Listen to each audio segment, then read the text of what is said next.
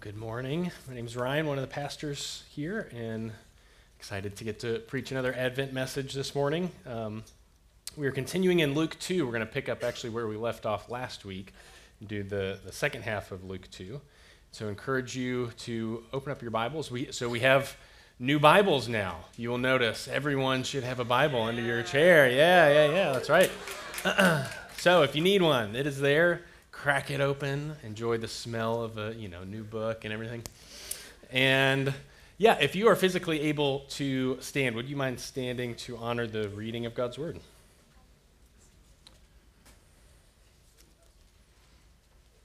So Luke chapter 2, and we are reading starting in verse 22. And when the time came for their purification, that is Mary and Joseph, according to the law of Moses, they brought him up to Jerusalem to present him to the Lord, as it is written in the law of the Lord. Every male who first opens the womb shall be called holy to the Lord, and to offer a sacrifice according to what is said in the law of the Lord, a pair of turtle doves or 2 young pigeons. Now there was a man in Jerusalem whose name was Simeon.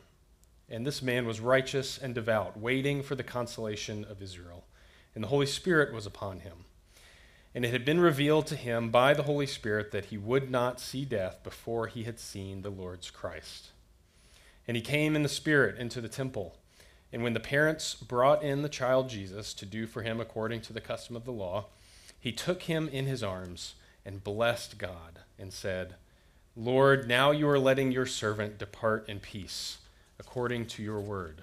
For my eyes have seen your salvation, that you have prepared in the presence of all people, a light for revelation to the Gentiles and glory for your people, Israel. And his father and his mother marveled at what was said about him. And Simeon blessed them and said to Mary, his mother, Behold, this child is appointed for the fall and rising of many in Israel, and for a sign that is opposed, and a sword will pierce your own soul also, so that thoughts from many hearts may be revealed. And there was a prophetess, Anna, the daughter of Phanuel of the tribe of Asher. She was advanced in years, having lived with her husband 7 years from when she was a virgin, and then as a widow until she was 84. She did not depart from the temple, worshiping with fasting and prayer night and day. And coming up at the very hour, she began to give thanks to God and to speak of him to all who were waiting for the redemption of Jerusalem. This is the word of the Lord. Let's pray together.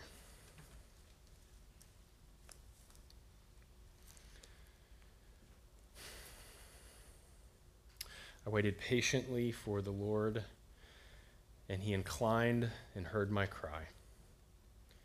He drew me up from the pit of destruction, out of the miry bog, and set my feet upon a rock, making my steps secure. He put a new song in my mouth, a song of praise for my God. Many will see and fear and put their trust in the Lord. Thank you, Lord, that you are a God who is inclined to hear us when we call to you. Thank you that you are a God who lifts us out of the miry clay and takes us out of the pit and firmly plants our feet on the rock. Thank you, Lord, that you put a new song in our mouth and a song in our hearts to praise you and give you thanks. And so, Lord, I pray that this morning, may we trust you as we wait patiently on you. I pray that you would stir in us a faith, a longing for you. And Lord, that in whatever seasons of life we are in right now, God, that our yearning would be to be near to Jesus. So may your Holy Spirit be here in our midst, convicting us, guiding us, directing us, encouraging us.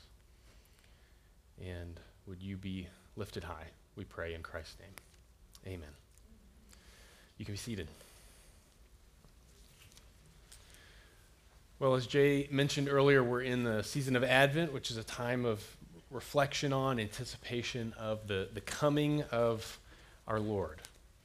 And so sort of baked into the purpose and the flavor and the ethos of Advent is this concept, this reality of waiting, right?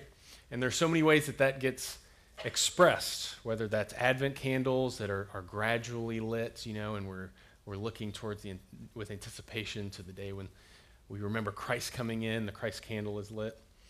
Or the songs that we sing, come thou long expected Jesus, looking ahead to his coming. Or even the presents that collect under the tree. I didn't bring presents as a prop, I should have. But, at home, the presents that collect, that you look at, especially the little ones, look at with anticipation for when you're going to get to rip the shiny wrapping off and open up the present and find what's inside. And of course, that's a picture of the greatest gift that we have received in Christ. And so we are waiting, and waiting is essential to Advent. But what does Advent have to say for people who are waiting? Maybe for people who find themselves in an acute period of waiting on God for something. There's much that the scriptures have to say on that subject, but I'm really grateful for this passage because in this, there's so much that we could explore, but I especially am grateful for and want to reflect on the two vignettes that we get of people who are waiting for the Messiah in this text. And I think what we see here from their lives and from the testimony of Scripture here is that God works in your waiting. He works in your waiting. He works while you are waiting. He works through your waiting. And eventually, he completes your waiting. So we'll start with that first reflection that God works while you wait, while you are waiting. This text, of course, opens right after the birth of Jesus. Mary and Joseph traveled to Jerusalem to make the offering that was required and customary according to the law. That was an offering that was both for Mary's purification after giving birth. It was also to devote Jesus to the Lord, as holy to the Lord. And this was what was done for the firstborn sons. But upon entering the outer temple court, Mary and Joseph were greeted by something they did not expect, something quite unexpected.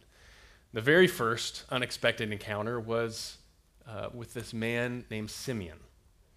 We aren't told his age, but we can infer from some of the clues that he's likely older.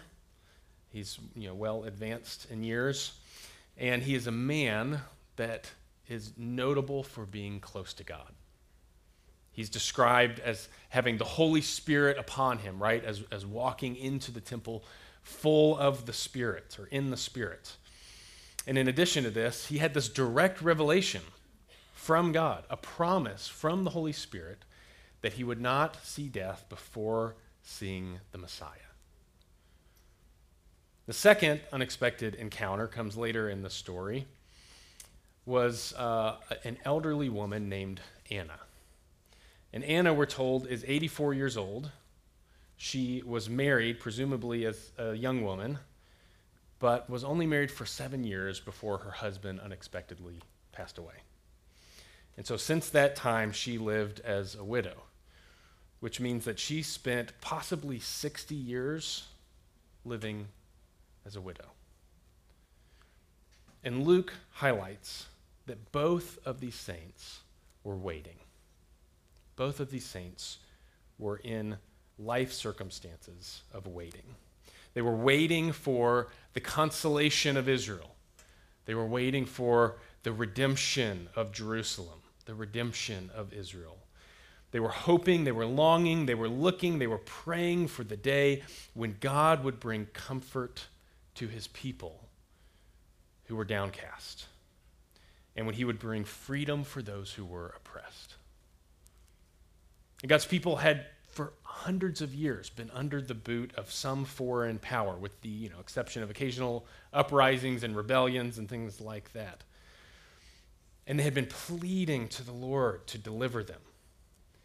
And they looked with eager anticipation for the coming of their Messiah, the one who would bring salvation for their people. And so they prayed, and they hoped, and they waited. And they prayed, and they waited. And they prayed, and they waited.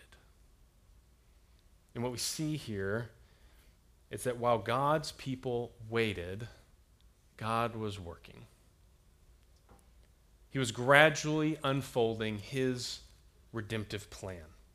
He was sovereignly aligning the conditions in this world, conditions like the Pax Romana, that was a protracted period of peace in the Roman Empire after a brutal, bloody civil war.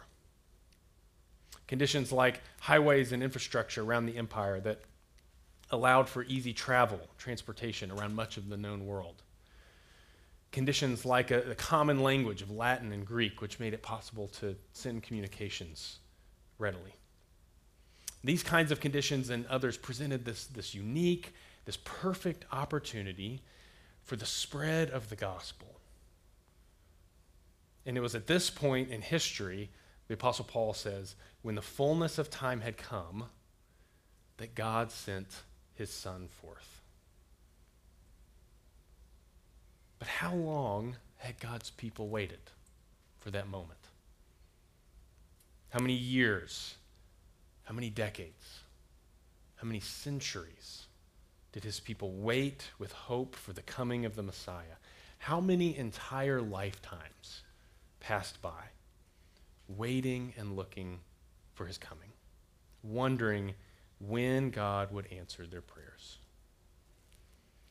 And the point is this: even when we don't see it, God is still working. Even when we don't understand what he's doing, he is still working. Even when God feels absent, he is still working. In his perfect time, in his perfect way, he is working out his perfect plan. Perhaps you've seen videos online of artists that will paint a picture upside down, which just baffles me. I can't paint a picture right side up, let alone upside down. But you see these painters, painting this upside down, and you watch carefully each stroke that's going on the canvas is placed, and you're sitting there trying to understand what they're doing, and you watch longer and longer thinking this is going to come together at some point. I'm going to actually see what this is, and it keeps going on. You can't make sense of what this is supposed to be. And then finally, the artist makes the last few brushstrokes and spins the canvas around, the 180. And all of a sudden it hits you. This picture all comes together. What seemed like before this disconnected, disorganized splattering of colors and lines and all of this all comes together into one coherent image that you couldn't see beforehand. Perhaps you're in a period of waiting right now where things feel very upside down, if you will. You find yourself wondering, God, where are you? What are you doing? How long will I wait in this situation? Maybe you're working diligently in your job. You're pouring yourself out into some aspect of your career, and it seems like no matter what you do, no matter what you try, you cannot get the results you're looking for. You can't make progress. And you feel disappointed or you feel disillusioned. Maybe you're living with a fractured family. Your attempts at mending these wounds, at addressing sin, at promoting reconciliation have just seemingly led to nothing. And now you endure every day with the painful realities of those damaged or even severed relationships. Maybe you're enduring the discomfort that comes with chronic pain or illness. And some days it feels deflating, other days it feels debilitating. And you wonder, how long, O Lord, will I wait? I want you to know this from the example that we see here in this text. God is not far from you. He is not absent. He has neither forgotten you nor abandoned you. Rather, like the master painter, he's working in your life and in the lives of all of those around you and in the lives of people throughout this world to create something spectacular. And you yourself and your waiting are part of his redemptive story that he has been weaving together for millennia. Your life, with its combinations of bright and dark colors, is part of his masterpiece. And the work he's creating will not only be beautiful, it will lead to your greatest joy. So do not lose heart. God is working while you're waiting, even if it's hard to see. Second reflection, God works through your waiting. There's another attribute that Luke hones in on about both Simeon and Anna. They're both waiting, but he also describes both of them as devout. The gospel writer highlights their holiness. We aren't given the details behind Simeon's circumstances, but we do know those details about Anna's life, as we reflected on earlier. She lost her husband at a young age, and she likely lived as a widow for 6 decades. And there's no subsequent husband mentioned, there's no children mentioned, presumably because they are not in the picture. She lived the vast majority of her adult life alone. But what did God do through her waiting? Through her waiting, God shaped her into a valiant woman of faith. She's noted for how much time she spent in the temple. It said she did not leave the temple. She was the church lady who was up here. She had, not just every time the door was open, she had the key. She was up here all the time. She was a woman who worshiped every moment she could. She was a woman who hungered for God and expressed it through fasting. She was a woman who poured out her soul in prayer to him. Day and night, she was in the temple seeking God. And through her time of waiting, God shaped her into a valiant woman of faith. And he also made her into an evangelist. It says here that she went to speak of him to all who were waiting. So she heard this news. God had prepared her heart and her life to be watchful for this day. And then when it came and she heard this news, she went and told everybody she could find. She's knocking on every door, every person in the temple, everyone around there. She's telling, the Messiah has come. He's here. God works through our waiting to refine us, to transform us. The Lord allows our trials to shape in us perseverance and character and maturity, as we see this attested to throughout the New Testament, throughout the witness of Scripture, of course. He draws us near to him and develops us into men and women who are holy and devout and sanctified. He fills us with his Spirit to the brim and overflowing. He cultivates in us a deeper delight in him and a greater zeal for his kingdom. He uses seasons of waiting to accomplish that in us. Over Thanksgiving this year, while we were visiting my extended family up in Tallahassee, we went to see a historic Spanish mission, and we toured, the old, I think mostly reconstructed buildings there, and got a little bit of a taste for what life was like in the 1600s. And while we were there, we got to watch a blacksmith do some of his work.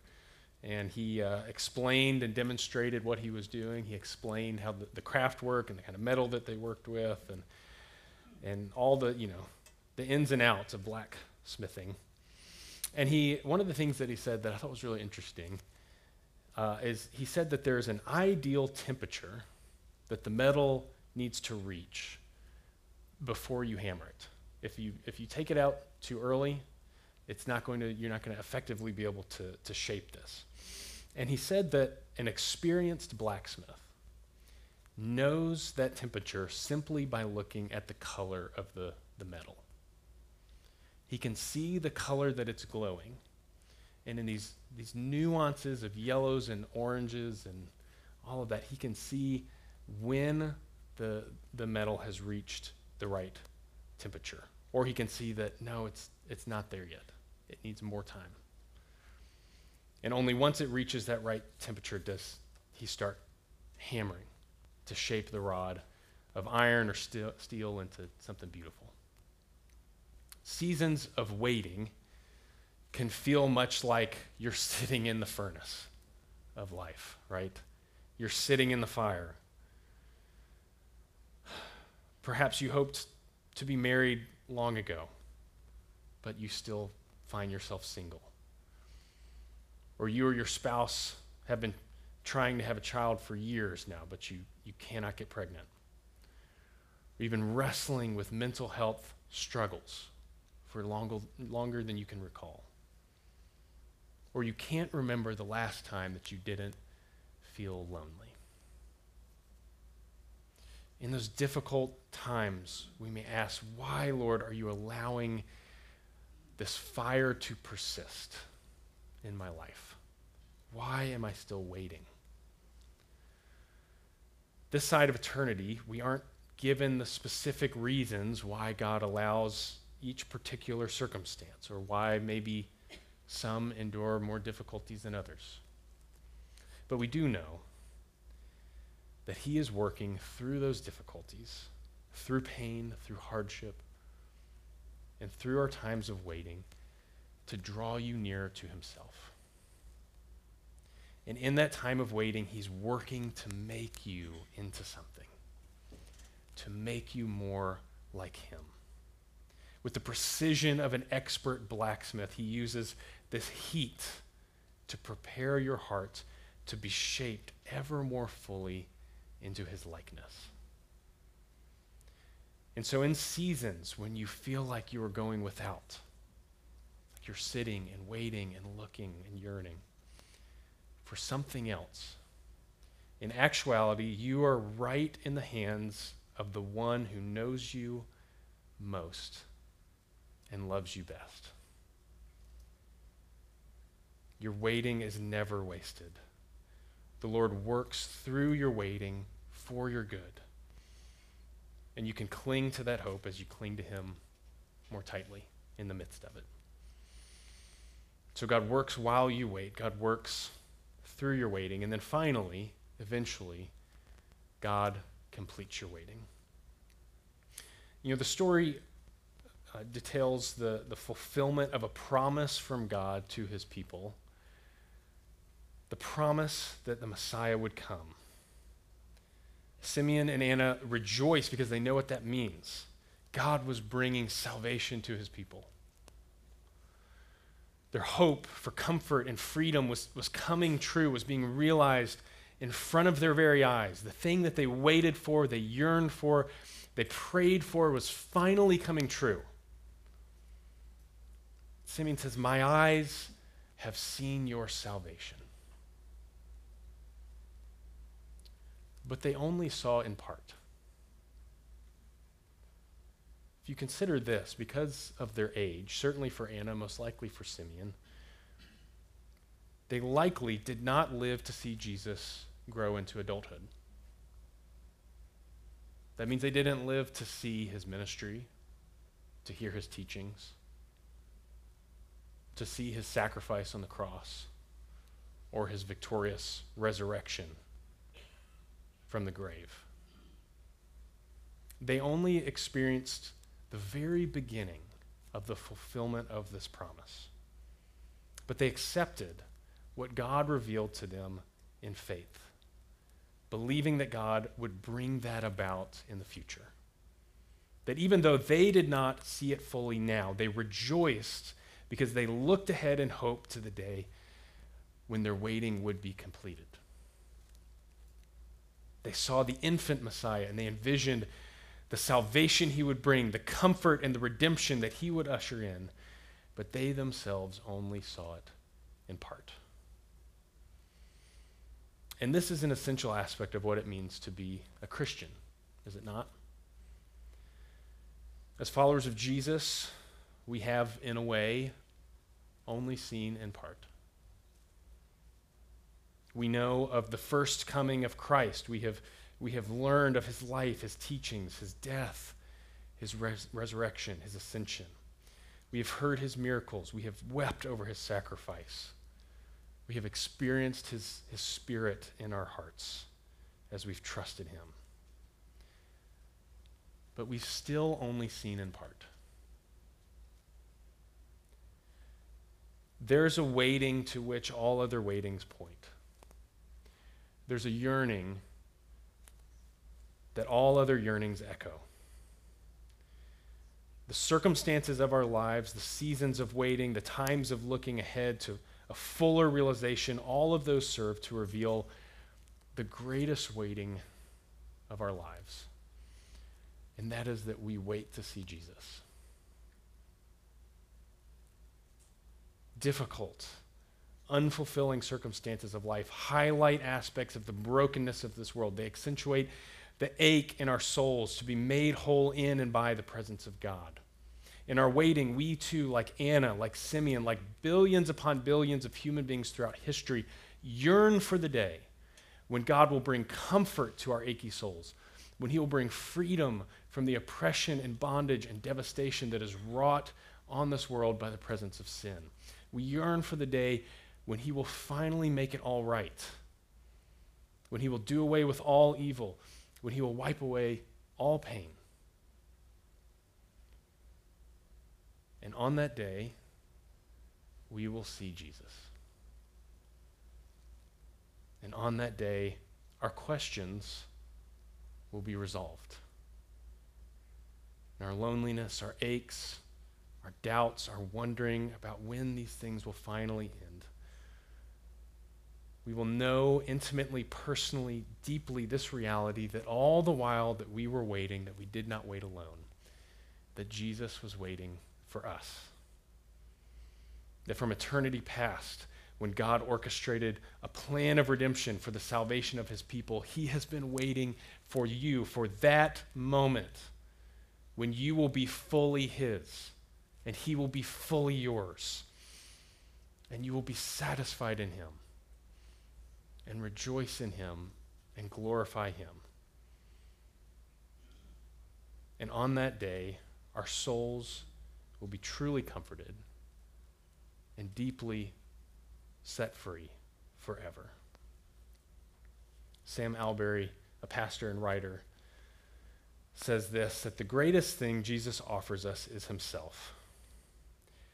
We might come to faith thinking, I need forgiveness, I need direction, I need mending. But actually, when you go on with the Lord for a while, you realize, I need him. I need him. And there's a pleasure in knowing him that you cannot find in anything else in this world. So what is our Advent promise? That there will come a day when we will see Jesus and the waiting will finally end. It will be no more. So how do we live while we wait? 3 parting exhortations for us briefly. First, let your waiting lead to fullness. Let your waiting lead to fullness. Like Simeon, I pray that God would use your time of waiting to make you into a man or a woman filled with his Holy Spirit. Would you seek to be so close to the heart of God that your life is described as walking in the Spirit? Be so filled with the Spirit that his promises ricochet around in your heart all day, so that when the angst and the uncertainty and the frustrations of the circumstances in your life start to arise, you remember his truth and you hear his voice, that he loves you and cares for you, and that you are not waiting alone. listen to his words, and walk in dependence on his presence every day. May God use your season of waiting to fill you with more of him. So let your waiting lead to fullness. Second, let your waiting lead to worship. Like Anna, I pray that the season of waiting God has you in would lead you to a greater delight in him. May you ask the Lord to help you more fully see his beauty and his grandeur and his majesty and his power. Ask that he would lead you to better understand his goodness and his greatness. Ask that he would flood you with his love and immerse you into greater depths of his grace. And as he does, let your seasons of waiting lead you to praise him. As you experience loneliness, praise him who promises to never leave you or forsake you, who is with you always and always invites you to come to him. As you wrestle with pain or illness, turn to him in joyful adoration as you remember that he upholds you, that he sustains you, that he is near to you. As you search for meaningful work, give thanks to him who is your true provider, who knows all of your needs before you even ask and cares for you more than you can imagine. And so, as you wait, worship. And as you worship, be transformed to one who more fully and more deeply delights in and trusts in him. So let your waiting lead to worship, and then finally, let your waiting lead you to behold. Like Simeon and Anna both, I pray that this time of waiting for you now, that you are now in, will arouse in you an awareness of the greater ache of your soul, the yearning to see Jesus. Ask that the Lord would use the external circumstantial experience of waiting in your present moment to draw your eyes to him. May you look to him and declare like Simeon, "My eyes have seen your salvation," a light of revelation. Look again today and every day and see in Jesus the true and greater object for which your heart longs. Ask that he would lead you to new heights and new vistas, that you may see Jesus in a way like never before. And may he fill you with hope and with joyful anticipation toward the day when you will see him face to face, when you will feel his embrace, when you will experience the unfathomable depths of his love. And once and for all, the pining of your soul will be satisfied as you gaze upon him. And the wait will be over. God is indeed at work in your waiting, and may the Lord bless you as you wait on him. Amen.